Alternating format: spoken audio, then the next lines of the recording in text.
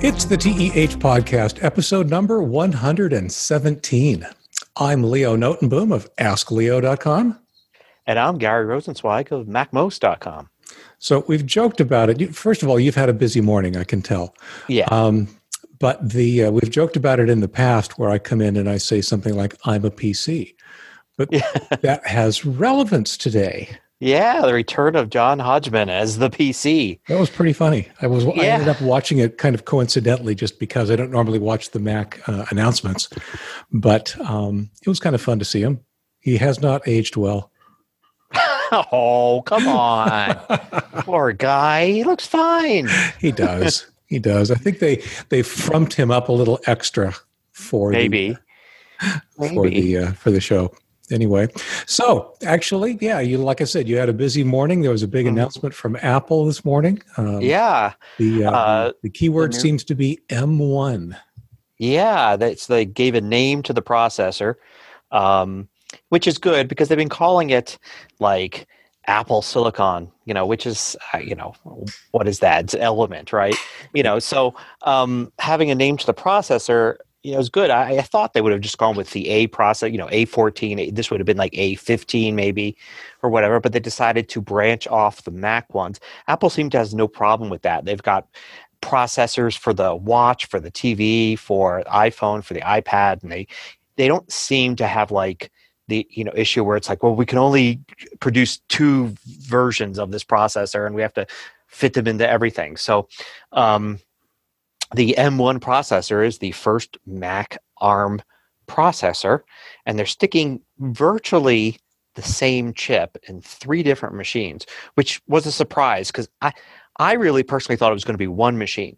I thought they're going to put the processor in one machine, release that, and let people play with it for a few months, see if there are any issues, and then they'll go to their second machine. But instead, they must feel pretty confident here because they didn't release one, not even two, but three. I thought two was like the upper limit. Mm-hmm. They released a MacBook Air, MacBook Pro, and a Mac Mini, which nobody talked about in any of the rumors. And I love that. I love when Apple does something and it's a big thing, not a little thing. And it's like no rumor site had that.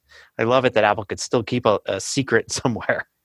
And they all seem to use the same M1 chip, but there is one weird difference because the MacBook Air, the low-end MacBook Air, says 7 GPUs rather than 8 GPUs. I don't know why. I have no idea why that MacBook Air. I mean, I don't know, but there's that one difference. Maybe it's a typo. It's a typo, or maybe like they just sort of are dedicating one CPU's worth of power to something else. Could be, but it's pretty neat. It's a chip. They call it a system on a chip because it's really not accurate to describe it as a CPU anymore. I mean, I'll still call it that, and if somebody calls it that, I know what they're talking about. But this one chip actually contains 8 CPU cores, mm-hmm. also 8 GPU cores, mm-hmm. and 8 neural network cores, a secure enclave, a bunch of memory, and a bunch of other stuff on a single chip. Right. So it really is kind of like taking a lot of parts and putting them onto one chip.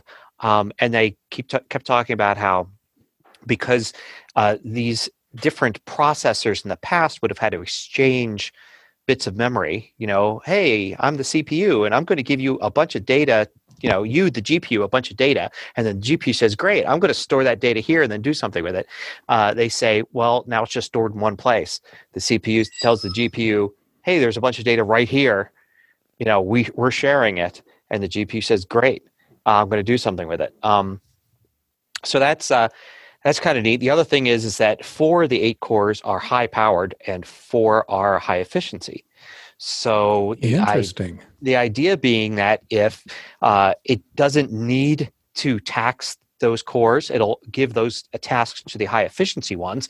So if you're just reading an article on the web or maybe doing some word processing and contemplating your next sentence of your great American novel, the high efficiency cores will be the ones handling stuff, which will be higher, energy use, or lower energy use actually, and higher battery performance.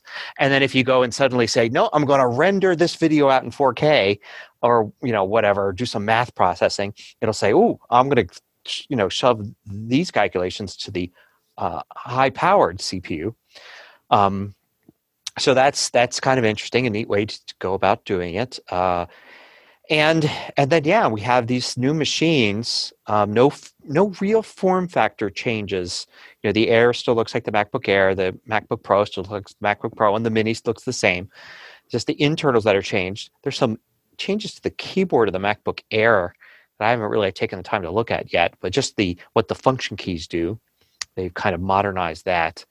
But otherwise, same form factor, same prices, and hopefully better performance. And they claim more or less 3x performance. They certainly have made many claims about improved performance, not just over prior of their own machines, but they did some real PC bashing along the way too.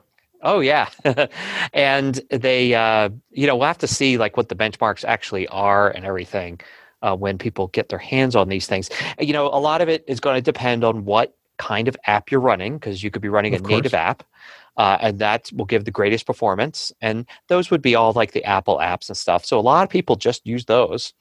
Then there'll be the Rosetta 2 apps, the ones that are Intel apps that haven't been updated, that'll have to run those in a kind of an emulated mode. But they keep suggesting that you won't notice a performance decrease, and you may actually notice a performance increase, which could have to do with the GPUs, because these are lower end models. These were like the three lowest end Macs that are out there. The lowest end Mac Pro, the lowest end MacBook Air. Well, MacBook Air is kind of the lowest end, and then the Mac Mini, which is the lowest end desktop. These three do not have GPUs, like the Intel versions right now don't. So suddenly going to a processor that has these onboard GPUs will give a boost of performance even if you're emulating. Right. So maybe, that's probably what they mean. I'll be getting one. I ordered the MacBook Pro 13-inch. Seemed to make the most sense for me. I probably would have gone with the Air, but I wanted to keep the touch bar. It's what I've got now, my current MacBook Pro. And also I wanted to keep the fan. The Air doesn't have a fan, and the MacBook Pro does. That's one of the reasons why the body is bigger on the MacBook Pro. Technically, it's the same processor. What's the difference if you have a fan or not? Well, these processors, they're smart enough to know if things get hot to like calm down a bit. Right. So if you're rendering video, it's going to be like, whoa, hold on. I'm going to render at this speed because I don't want to overheat. Right. Whereas if you have a fan, it'll be like, nope, I'm nice and cool, go. So I thought to future-proof this laptop and make it last a long time, the deal was I'll get a fan, which is the MacBook Pro, and then I get the touch bar, and of course it's going to have a bigger battery as well. Right. So that's what I ordered, and I'll have it on the 17th, it looks like. I was in there, like, I was trying to put together my video, and I had another screen open, and I was like, refresh, and it was like, we'll be with you, in a minute. We'll have an update in a minute, and I was like, refresh, and it was like, boom, buy now page, buy now. 13-inch MacBook Pro. Yeah, give me the 512 SSD, and then go. I actually even spec'd out, I was going to do the 16 gig RAM and 512 SSD. Right. And then I noticed the shipping date it slipped by a week or two. As soon as I said I wanted the 16 gigs of RAM. And I was like, nah, I'm fine. 8 gigs of RAM will be fine. It's what I have now on my MacBook Pro. Just get it to me. I'm assuming you could upgrade at some point. No. Apple hasn't. It's been nearly a decade now that Apple has had upgradable RAM. Interesting. On their Macs. They're soldered on. That's how they get the super thin, unusual form factor. And the battery isn't even a block. The battery, is spread out throughout the entire thing. Yeah, I noticed that when I pulled apart a MacBook Pro some time ago. And yeah, the battery was this like weird floppy thing. Yeah. And it needed special tools to get removed and so forth. Is the M1, the course, the actual cores on the M1, is it the same processor architecture as in the A series? We don't know for sure. I mean, they didn't go into that level of detail. We can assume it is because, I mean, these will run iOS apps. in some way. We'll have to see when we get them how they work. But so we could assume that it's at least close enough that they were able to go and say, yeah, take these apps that may have been compiled for the ARM, the A series chips years ago, right? And just run them. If that's that's the case, I got to think it's pretty close to the cores that are on those chips. Probably the same instruction set and all of that. But it's one of the first things I'm going to test out. I still don't even know how. How do you get like an iPad app onto your Mac? Like, because right now, you can't find them in the App Store. I don't know. It's going to be interesting to see. And yeah, it's going to be interesting all around to get this thing. I'm surprised they jumped in with these 3 models because they really started to address, they're making progress, right? I mean, they come out early next year with an iMac and then a high-end MacBook Pro, and that's most of their line. I did notice that he said that this is a 2-year journey. Yeah, which makes sense given where they're starting in the phasing that you just mentioned. I mean, if they come out with there's 2 sizes of iMacs. If they come out with those 2, and then they technically have to come out with not only the 16-inch MacBook Pro, but also the higher end 13-inch MacBook Pro, with the 4 ports and all that. Once they do those, there's still the iMac Pro, and then the Mac Pro itself. So that I'd say that that's the end of the journey. There is those 2 models, right? Coming up with those. And they'd probably be able to do a very similar architecture between the 2 of them, at least for the processors and things. But they may that's what we may see in 2022 instead of 2021, right. And I'm fine with that, having just bought a new Mac Pro a few months ago. One of the terms that got thrown around here, and you mentioned it a few minutes ago, they've got the CPU on the chip, they've got the GPU on the chip, they've got the RAM, this, that, and the other thing. This neural, whatever it is a term that I mean, you hear neural net thrown around all over the place. Are you able to like describe exactly what it is and how it's different? No, I don't know. I mean, my gut feeling, from a computer science standpoint, is this is the it's the same thing as what we used to call a math coprocessor kind of deal. Wow. I'm guessing, right? But because that's the only thing I can think of is there's certain tasks that high end apps can, just like they can task the GPU to do graphics things. They could, task the neural network to do stuff. I know that if you go into like Photoshop or Pixelmator or whatever, and you use some of the filters and some of the touch-up tools and things like that, right. It's using calculations that will be performed on those kinds of parts of the chip. But I don't know how much more it's using for that. So I don't know. That is something I do want to look into at some point. What exactly is using that? Yeah, and not just what's using it, but what exactly is it? Right? Yeah. I mean, I suspect it's something much more than just a math coprocessor. The concept certainly applies, but exactly what's going on inside that, I want to say that chip, but I guess it'd be that corner of the chip that that gets this fancy moniker. What I'm concerned about is that there's a risk that neural, whatever they're calling it, is being used as more of a marketing term than a technology term.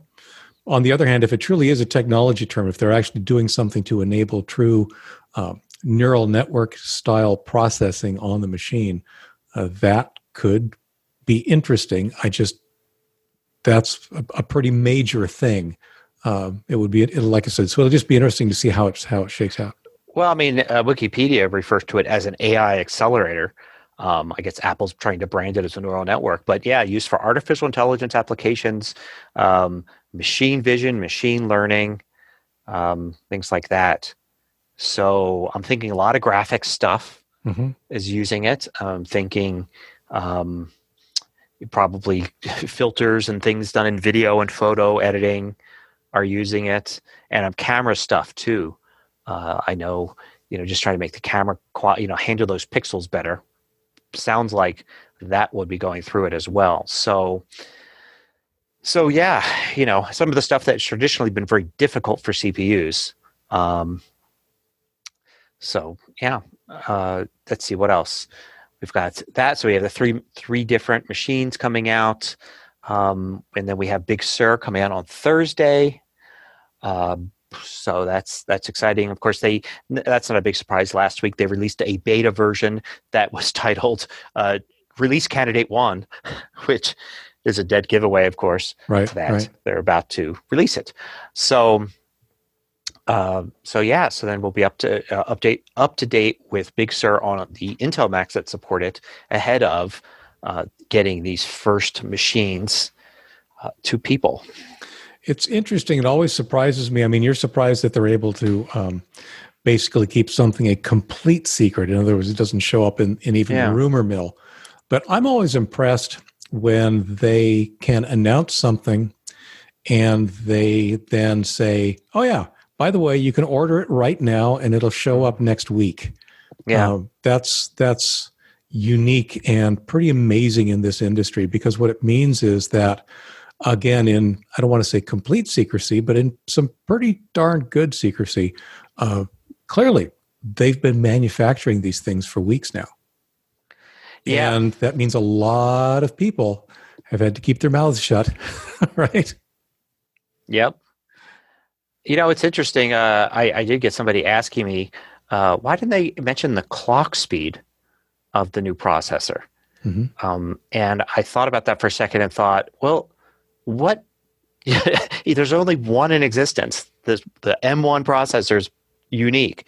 So even if you had a clock speed, what would it mean? What would it tell you? Yeah, because now when they come out with an M1A or an M2 or something, and then they go and they say, well, the other one was this, and this is that. Then you could say, oh, okay, so we have a comparison. But if you knew the clock speed, it wouldn't help you. And I'm not seeing really Apple listing clock speeds. Well, they do. See memory? Well, no, they don't. It's interesting because clock speed in a lot of ways has become less and less relevant in recent years. It seems to have kind of sort of plateaued in that 3 to 4 gigahertz range for desktop machines. But what hasn't plateaued are the number of CPUs, the number of cores. And clearly, just releasing the quote-unquote low-end machines with 8 cores each is pretty significant. And that's the thing. That's the thing you can do to compare against other processors. I suspect that given that it's a completely different architecture, any clock speed that they published would only be useful for apples to oranges comparisons. In other words, It would be misused dramatically. Exactly. So yeah, it makes sense that they'll keep it quiet for now. Yeah. And I don't really see them using that much at all. Of course, it isn't as important, with the multiple CPUs and how they're used or not used. Yep. What goes to the GPU, what goes to the neural net, what goes to other things. Where's the bottleneck? Is there, because there's memory, there's cache memory, level 1, level 2. Yep. There's all these different things. And that's why sometimes you actually see now, especially when you get to the ultra high end, you'll see things like machines that have 16, 24, 32 cores, and then the clock speed is like 2.4 gigahertz. Right. And then you'll notice, hey, but the dual core low-end version of that has a 2.8 gigahertz processor. Yeah. So, what's going on? And it's because that's not telling you the whole story or even really a majority of the story at this point. I remember running across a 128 core processor last year sometime, and obviously it's intended for big data houses, especially things like for running virtual machines, like where sites like where you and I host, where we get like a couple of those cores, but we're sharing the processor with 16 or 17 other sites all running on that same piece of hardware, although we don't notice it. Yep. So anyway, it's a good day. I was excited. I liked what I saw, and I'm excited to move forward, and can't wait to get my hands on this and try some things out. and then and Big Sur too for me is a big, I've been holding back Right. on so many, probably people are confused as why is he doing so many iPhone videos? It's Mac most, right? But it's because if I do a Mac video, and I'm usually a few days in advance, and they release Big Sur, suddenly I have a video I can't, that's not new anymore. Right. It's old before I even release it. Right. So I tend to focus on like apps and iPhone stuff and all when I know a big release is imminent. But now that it's out, not only do I have some videos that I've been waiting to run, but there's plenty of ideas I've had that I've been like, let me wait until Big Sur is out, and then I'll do that as an episode. And as we record this on Tuesday, Big Sur is getting released finally on Thursday. Thursday, that's right. So I know what your weekend looks like. Yeah, well, I've got some videos ready to go, and also I have a full course on Big Sur that I'll be releasing, announcing in my newsletter on Thursday.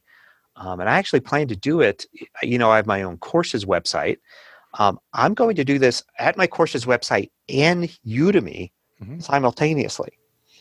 So, which I haven't done before. I've actually shied away from Udemy with my last few courses.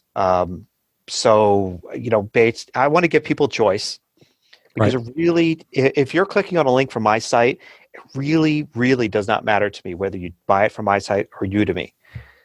It's a matter of fact, maybe I make a tiny bit more if you buy it from my site, but then Udemy is taking care of bandwidth and other things that I'm not, so it kind of balances out. And hopefully also promoting you. Yeah, and what I've noticed, of course, is that at Udemy, since I'm not promoting my courses there anymore, they don't really get too much attention. So, and also I realize there are some people out there that are going to prefer Udemy. Nothing negative against my own site. It's just that they buy lots of courses there. Sure. And they have an account. And they have their payment information. Maybe even at their company says, hey, if it's work related at Udemy, submit the invoice to the whatever department handles such things, right? And we pay for it for you. We've heard of Udemy. We know what to do with that. We know. Yeah, if it's work related, we'll pay for Udemy courses for continuing education. So I want to offer both. So this will be the first time I try to do like a simultaneous launch of a new course, and I'm curious to see how many people choose one over the other. Sure. Sounds good. Yep. So what's been happening in your world? Oh, man. So I came up with a new acronym, TWIL. This week I learned, about TIL, right? Today I learned. Yeah. This week I learned. This week. So believe it or not, software matters. Mm-hmm. And it matters in a way that I didn't really expect. I guess I just didn't really think about it. As you know, I too am recording videos, and I do so over the last month or so. I've been refocusing again on using my webcam, which is a Logitech Brio, because it's actually certainly a good enough camera for just my talking head kind of stuff. It's got really good quality. It's very convenient. It's sitting in the right place. So I normally record with Camtasia, and Camtasia defaults to showing you the talking head, the webcam view, on top of the screen recording down in the lower right-hand corner. Mm-hmm. My style is different. I typically will take the webcam video and take it full screen and then just fade back and forth between myself and the desktop. Right. It wasn't until the most recent version of Camtasia that even worked. And I say that because in previous versions, the recorder could not keep up with 1080p at 30 frames per second. It was awful, is what it was. It just was not recording what the camera was putting out. The most recent version, records great.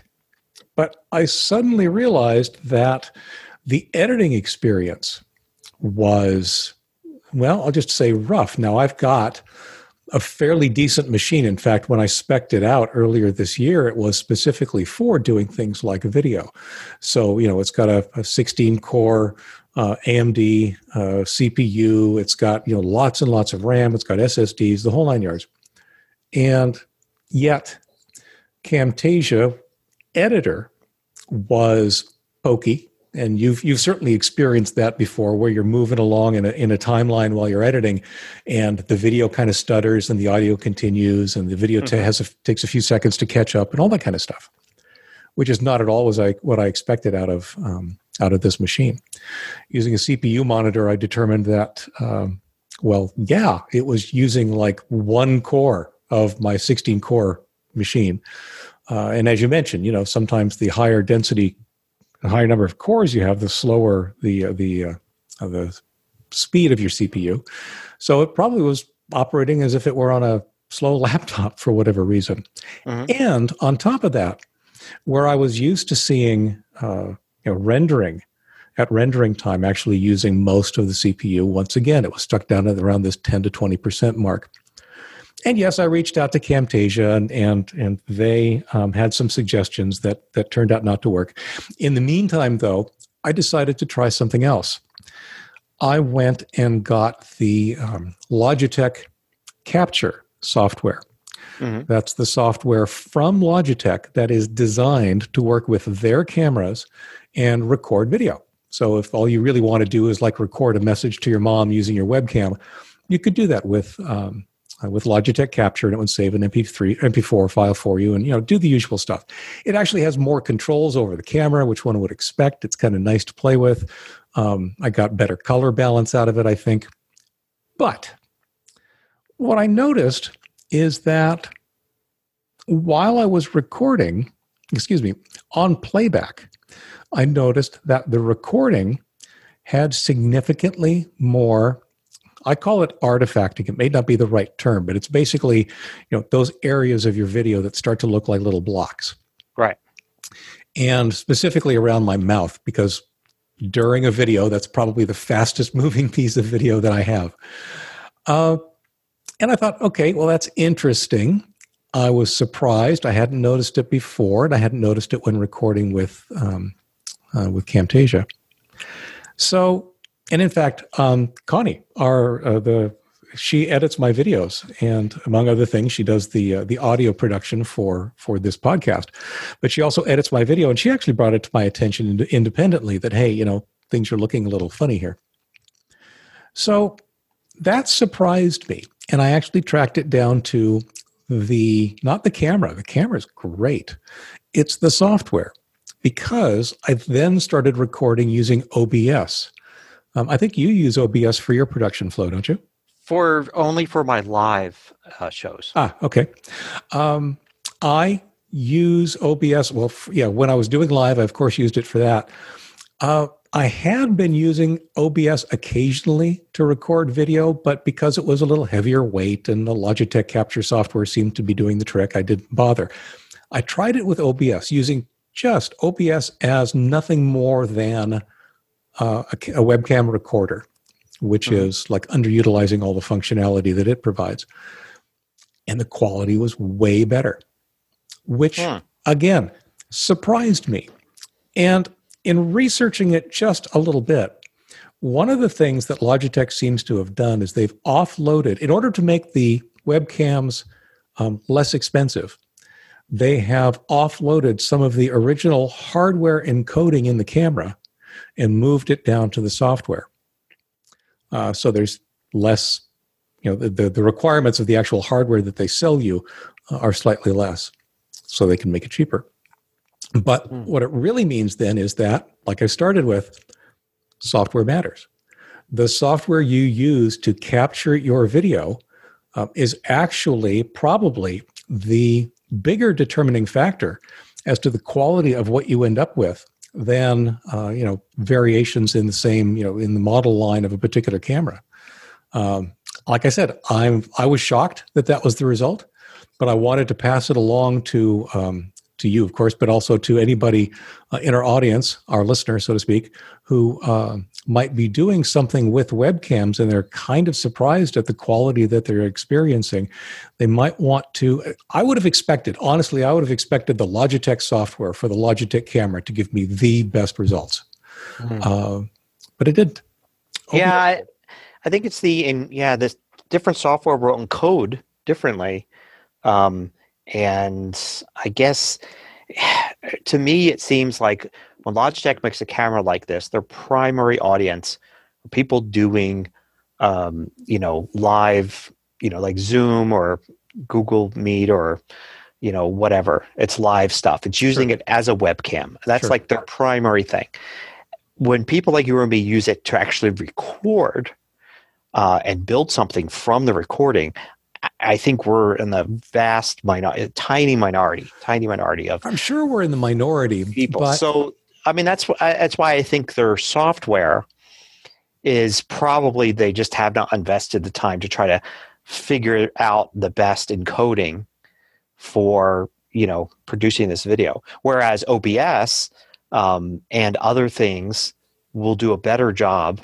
It's a shame. I don't use Camtasia, but I use ScreenFlow, of course, on the Mac, and I find it does a better job. I haven't done a close comparison between Camtasia and ScreenFlow and QuickTime recording, and then OBS as well to see. I guess it's, to me, I'm already shrinking the video down a bit from what I'm capturing, so I'm okay. And my workflow is way better if ScreenFlow is the answer, or if it's close to the best, answer.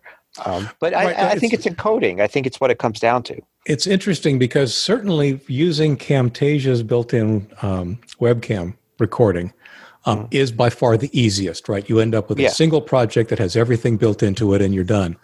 With the other solutions, be it the Logitech Capture or be it the using OBS, I now have this separate file that I have to drag into my Camtasia project and manually sync with the video that's been recorded, of the desktop.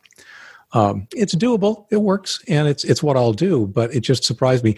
The reason that I'm even a little bit more surprised though about Logitech is simply that the Brio, as you know, is a 4K camera, right? So it's designed to record or to produce really high resolution video. And certainly compared to, your little head in the corner, like, so many videos do, or even certainly better than the 1080p that I tend to record at. So given that the camera has that, that ability to produce that higher resolution video, I'm surprised that, again, Logitech's own software kind of sort of throws that out of the way when they're encoding. So anyway, encoder beware. That's definitely my big takeaway, and hopefully my mouth won't look quite as jagged or pixelated or boxy for those of you who are forced to look at it. Yeah, I did actually. I was surprised. I think it was you that suggested to me for my live episodes. I'm using OBS to go to YouTube Live. And then I was then taking the YouTube Live recording and downloading that after the fact, right? And then creating my podcast. And you said, well, just take the recording from OBS. And I just assumed that if I tried to do live stream and record, OBS would say, oh, you can't do both. Right. That's, and so I was like, huh. So I tried it and I was like, oh, it works. It'll do it. So my last live episode I did, I remember to hit the record button at the same time I did live. And then I, sure enough, streamed. And when I was done, I had a nice, massive, many gigabytes file of my, original video that was not streamed over the internet and then compressed by YouTube and then sent back to me. So I was probably able to produce a higher quality podcast episode from that. But and best of all, I didn't have to wait for YouTube to finish processing and then download it from them and all that. Yeah, which delayed things by about an hour or so. So that was nice. That was a good tip there. And that's something I'll continue. The big difference for those who might be wondering, I noticed this right away because I did run that experiment early on after I did a live something or other. And I record, as I said, in 1080p. So it's 1920 by 1080. And that's what I stream, right? That's what I gave to YouTube. But when I downloaded the saved recording from YouTube, they had downsampled it to 720p. So it was 1280 by 720. And that just annoyed me, right? Yeah. So you're right. I certainly can see thinking that streaming versus recording is normally an either or kind of a thing. But no, OBS lets you do them both. Speaking of resolution and all that, another thing I tried in the last 2 weeks was Sony came out with their camcorder, or not the cam, their camera webcam software. And this is something that all the major camera manufacturers earlier in the year, after the pandemic started and everybody started using Zoom, and all of the webcams suddenly were out of stock. They all, I don't know if they got together or it was just, it just happened that way, but, Canon and Sony and everybody said, oh, well, I suppose we could release a little software patch to turn our cameras, our nice cameras, into webcams. So if you didn't grab a webcam before the pandemic, you can at least use your nice camera as one. And then they all did that. And Sony, being Sony, did theirs late and then did theirs for Windows only. Whereas people with Canons and all had this, software to do it. But then eventually Sony got around to it and said, oh, here's the Mac version. So having this new Sony, Alpha 6300 and using it to record through the CamLink adapter, I was like, great, now I could do it directly from the Sony camera into my Mac. Well, not so fast. It pretty much, it really sucks. It didn't work with almost anything except for, like, it worked with Zoom. I tried it recording in a bunch of different ways, and some things worked and some things didn't. Others just produced nothing but a screen saying like Sony webcam software or something like that. I mean, so it was really bad in terms of trying to get it to work. Clearly, it was not designed to be a general purpose, use it for anything stream, but very specific things. And even after I got it to work, it's 1040 video across, which is really disappointing for a 4K camera. So, and they said that too. I just didn't believe it. I was like, oh, come on, surely it's got to be better than that. And so, so it was a really bad experience. So even though technically now I can pull video directly from my Sony camera through USB and use it on, say, Zoom, it doesn't help my recording situation, which still goes through the CamLink. I was going to say the CamLink solves your problem, though, doesn't it? I mean, you can get that. Oh, it's completely. The only thing is, it would have been nice maybe if it worked really well that I could, have one less piece of hardware to deal with. Sure. And also, I haven't ever been able to get it to work really with 4K. Right. It's just not at 30 frames a second. It's more like at 10 frames a second. A lot of skipped frames. Although I really need to try. I haven't tried it recently, like with my Mac Pro. That was with. You got to try it with your new machine when that comes next week. Yeah, exactly. Well, boy, I don't know what's going to work with that machine. Like, will ScreenFlow even work? If it doesn't, that's fine-ish because I could still just record. And I've been doing this for a while now. I record using my Mac Pro, my camera, and my audio, and I record using my MacBook Pro, the screen, because my MacBook Pro has Big Sur on it, and my Mac Pro is Catalina. So that means that I am basically pulling a screen grabs from one machine and pulling other things from another. And I use virtual screen sharing. Oh, sure. Yep. Not to pull the video, but just so I'm actually controlling it on my main screen. It's not great, like in terms of being. It looks like there's a little bit of a delay sometimes when I click things like that. I'm pulling basically 4K across to another machine there, right. But it allows me to at least control it, and I can still face the camera and still do everything like I do normally. And then when I'm done, I just basically transfer the video from the Mac that was at the MacBook Pro to my Mac Pro, and then combine them in ScreenFlow. And I could do that with Big Sur. I mean, with the new ARM Macs that are coming out. So next week I get mine. I could basically do screen capture with nothing but QuickTime if I wanted to. Right. And then pull that over and combine it with my camera and voice on my Mac Pro. If nothing, if it doesn't quite work right, but hopefully it does. I think I've shared with you that I have the same experience with the Camtasia, or not the Camtasia, the CamLink. CamLink is just not up to 4K. Yeah, it's disappointing. It's like there's just not enough throughput there. But Exactly. Yeah. I only need the 1080 right now. I've got a camera. The thing is, I spent the money, bought a camera that has 4K HDMI output. So when something does hit the market that's affordable, that I can grab 4K with, Right. I've got the right camera for it. I know there's some stuff from Blackmagic or Elgato, or someone's got some like several $100, expensive video capture stuff that may or may not actually grab the 4K. But I shy away from that stuff. I bought a lot of stuff from Blackmagic in particular in the past, only to have it work in exactly what they've advertised. Like works with OBS and and like these two other programs.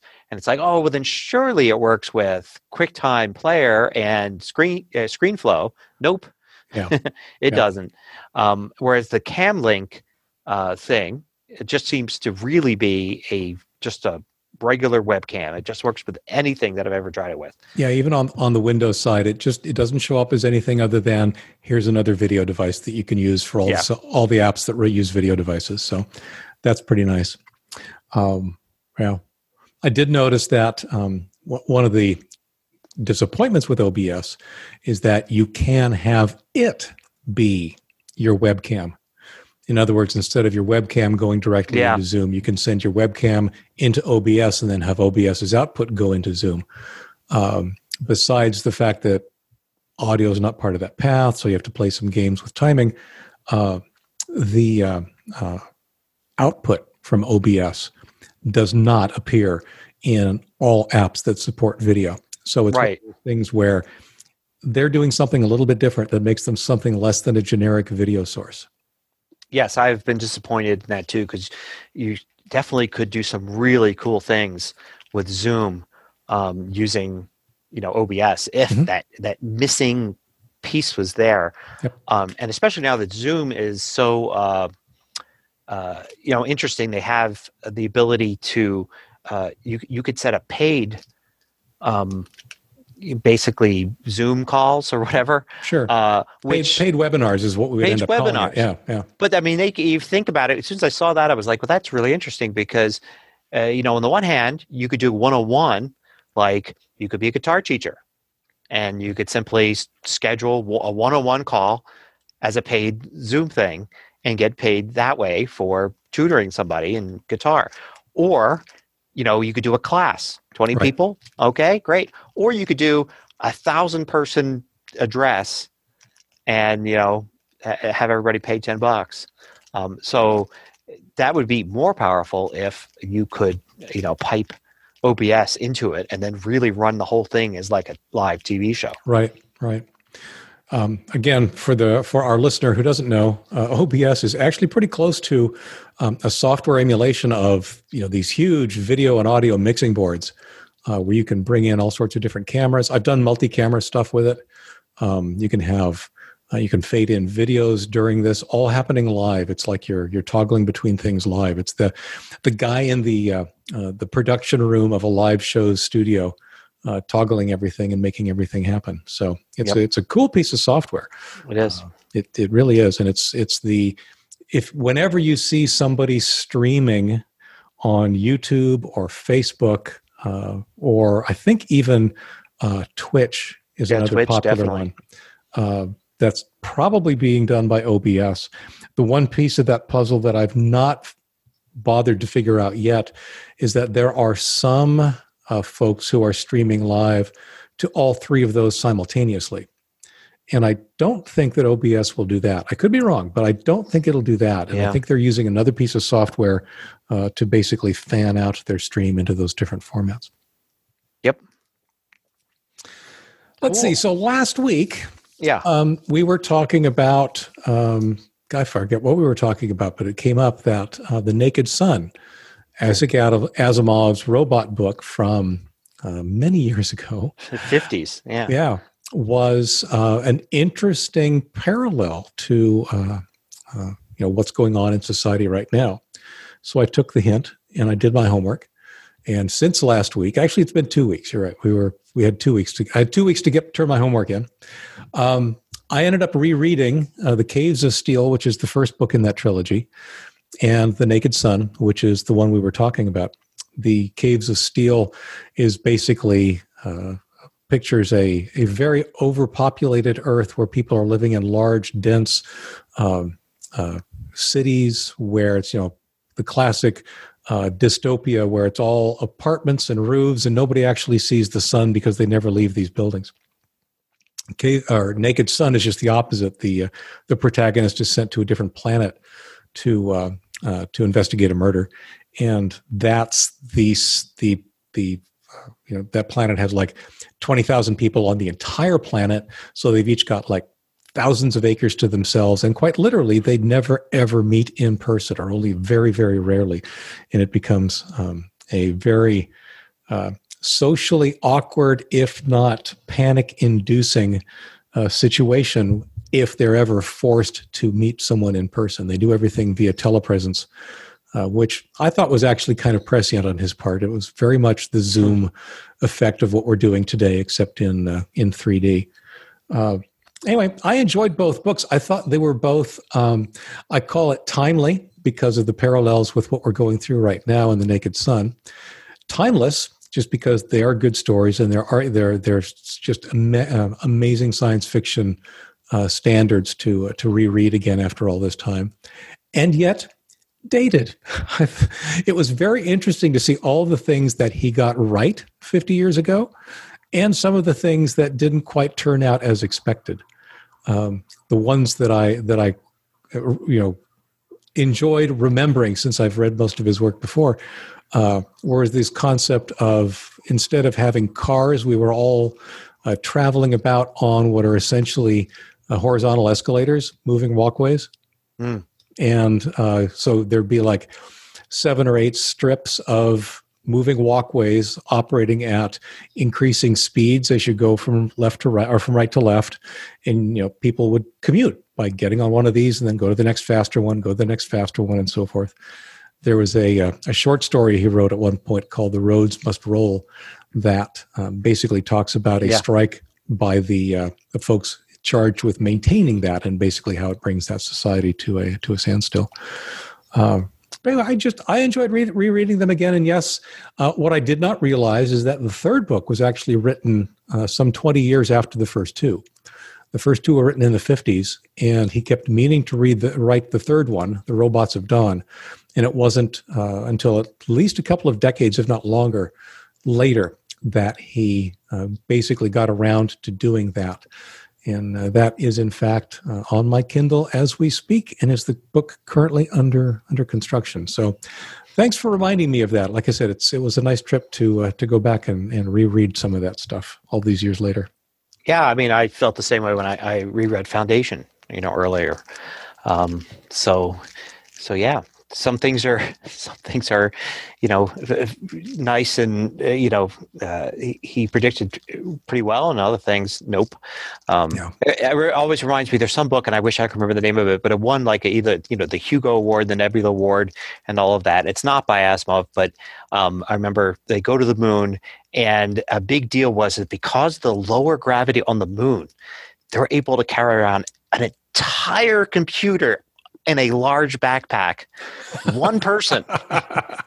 Wouldn't be possible on the Earth to carry an entire computer with you, but on the moon you could just do it, and as I glance at my Apple Watch here, and exactly, that was pretty good. One thing that Asimov didn't suffer from, I reread one of Heinlein's books, Stranger in a Strange Land, either earlier this year or last year.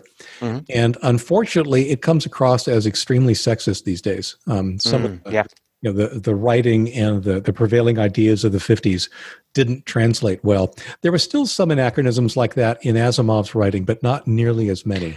I found much more comfortable. I found the Foundation series, the 3 books, the original trilogy, the first book suffered from that in a big way. There were almost no female characters at all in the first book. Mm-hmm. It was all male characters, and there was many mentions of, sexist things about men being in charge. I mean, it was written like 1951 or whatever. Yep. And it may not have been, it may have been on purpose, because in those books, it's in the far future, but things in some social ways have regressed. Mm-hmm. So it's like basically one half far future science fiction with spaceships and, the whole galaxy is inhabited. On the other hand, it's ancient Rome. So yes, so there's so it may not have been that he was simply writing as a writer in the early 50s. He may have actually been writing specifically to say things are going to regress and women will lose a lot of the progress that they've made, or all by then all the progress back to what it was like in the Roman Empire. But then in books 2 and 3, it's almost like you realize that, and basically, one of the main characters, not the main character, at some point is a woman that takes over, and that has a lot to say also about these men that are questioning whether or not she should be doing what she's doing, or she can do what she's doing, and all that. So it's very aware there. But interesting. I'm always reading, but I wanted to point out a TV series that I saw called Travel Man, which is a British TV series. It's actually been around for 10 years now, but in the traditional British way, it's 4 or 8 episodes a year type of thing. And it stars Richard Ayoade, who is in one of my all-time favorite TV shows, The IT Crowd, a British TV show. So that's why I discovered this, was because a friend of mine recommended it, and then it was like, oh, he's in it. And all it is a simple travel show, little half-hour episodes where he takes another British celebrity on a holiday somewhere, usually in Europe, 48-hour holiday, and then is basically cynical about the entire idea of travel the entire time. So, it says things like, I don't know why they renamed Istanbul. Constantinople was a perfectly good name, that kind of thing, and usually goes on some unusual kinds of things, visiting different cities like Venice and Vienna and Barcelona and things like that. And these celebrities he's with, he's always brings one companion with, and they're British celebrities, which I'm sure everybody in the UK sees and knows who everybody is. In the US, half the time, unless you're into British TV shows, half the time, at least, if not more, you're going to be like, I have no idea who that person is, but they seem to be famous, but I have never seen them before in my life. But they're always funny. We run into that all the time. We watch the Graham Norton Show. Yeah. Which is a British talk show, or as they would say, a chat show. Yeah. And the same thing. They bring on a lot of British comedians who are, very, very funny, or British singers who are very, very good, that we've never, ever heard of.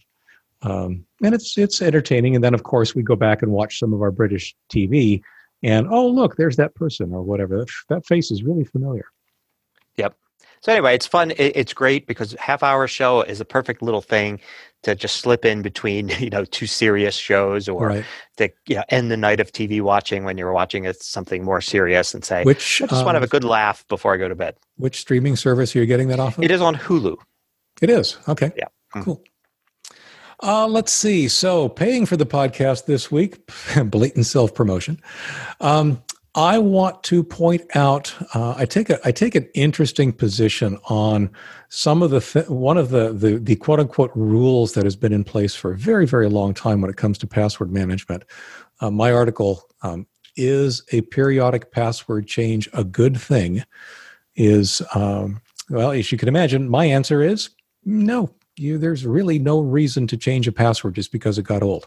There are many other reasons to change a password, but age is not one of them. And there are wonderful stories about how people will circumvent forced password changes in some interesting ways that ultimately lead to passwords being less secure than the intent of this rule would have it. Interesting.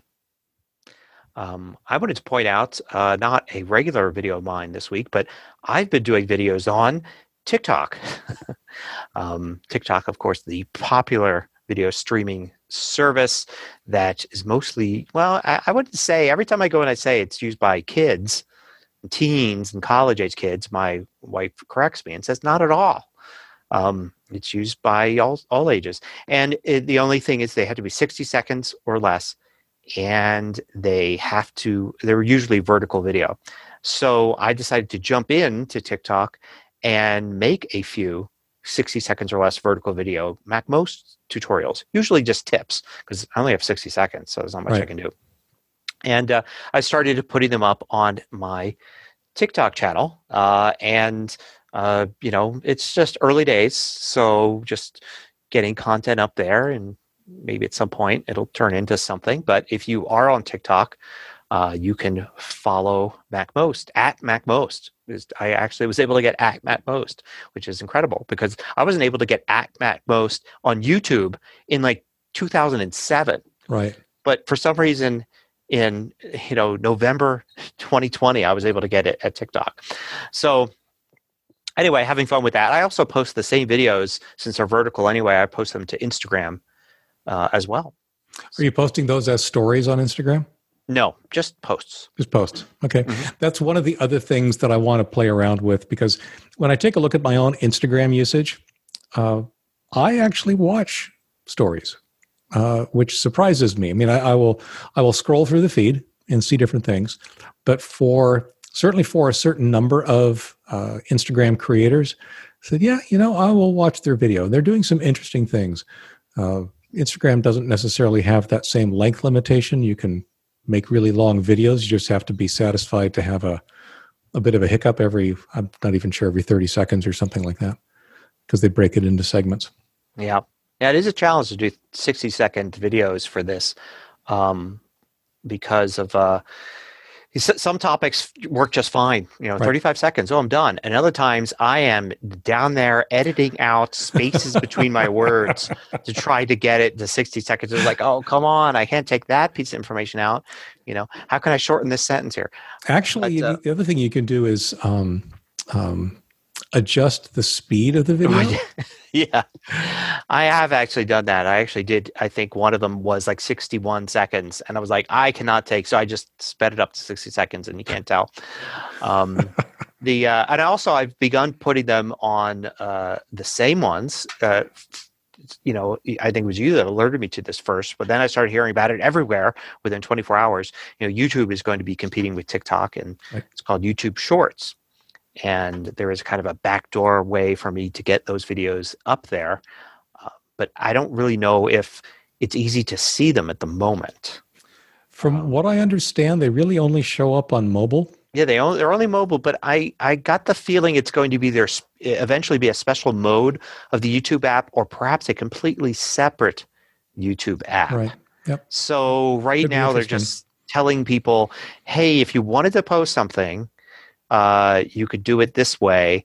And I'm like, well, I'm making them anyway, so why not? I will put them there. They have had YouTube stories for some time, but you have to have a certain number of subscribers in order to be able to post stories.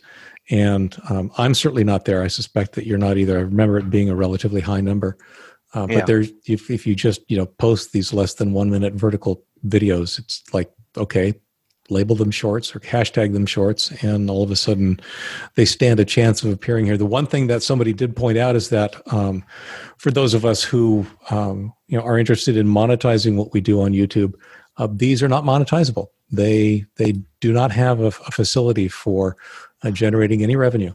They are just throw some videos up there and see who pays attention. Well, actually, I mean, it's not completely true, I think.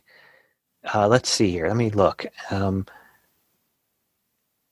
Yeah, so here's the deal. I mean, they're YouTube Shorts, and as shorts, they're not monetizable, but they're also there as regular videos for people that are browsing the web on their computers. Right.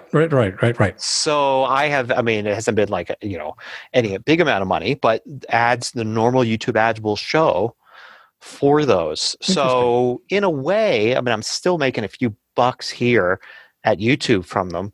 But yeah, that's not really what I'm going for. I'm going for subscribers, which is the same thing I'm doing on TikTok. I mean, TikTok, there's no way.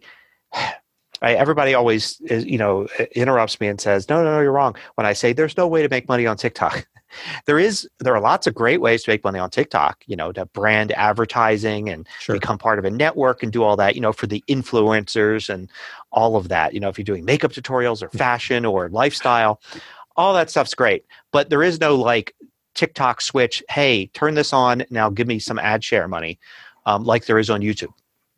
So the main way to make money that way is basically use your TikTok channel to promote your YouTube channel, which you'll find a lot of people doing that. And that's exactly what I'm doing. I'm not looking to do anything with TikTok other than just, get people to find out about me and go over to the YouTube channel or better yet to MacMost.com.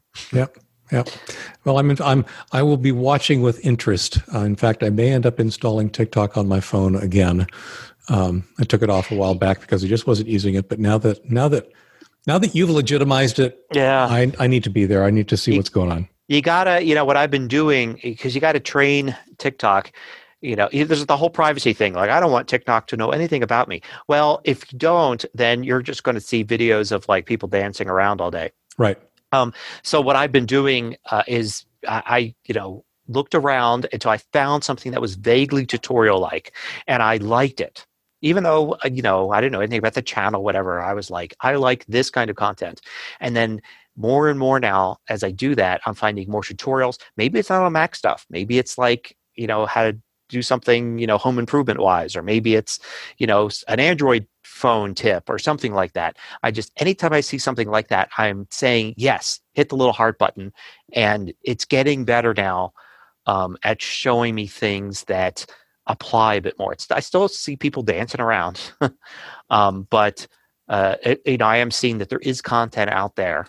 It's just not, and you could search by hashtag too. So like I use the hashtag iPhone tips for my iPhone stuff. Mm-hmm. So I just simply every once in a while I will search for iPhone tips and see what else people have tagged with that, and then like that stuff.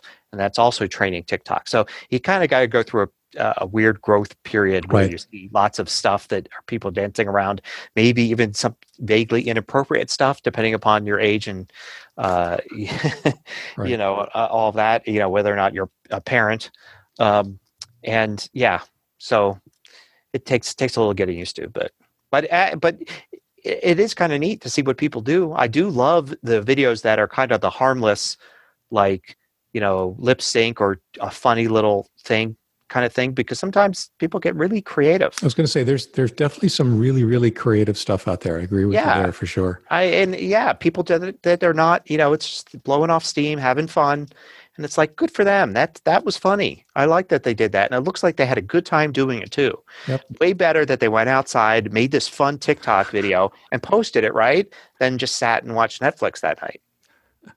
The way I think about it anyway. There you go. Sounds like a parent. Yeah, exactly. Anyway. With that, the show notes for this week are at tehpodcast.com/TEH117.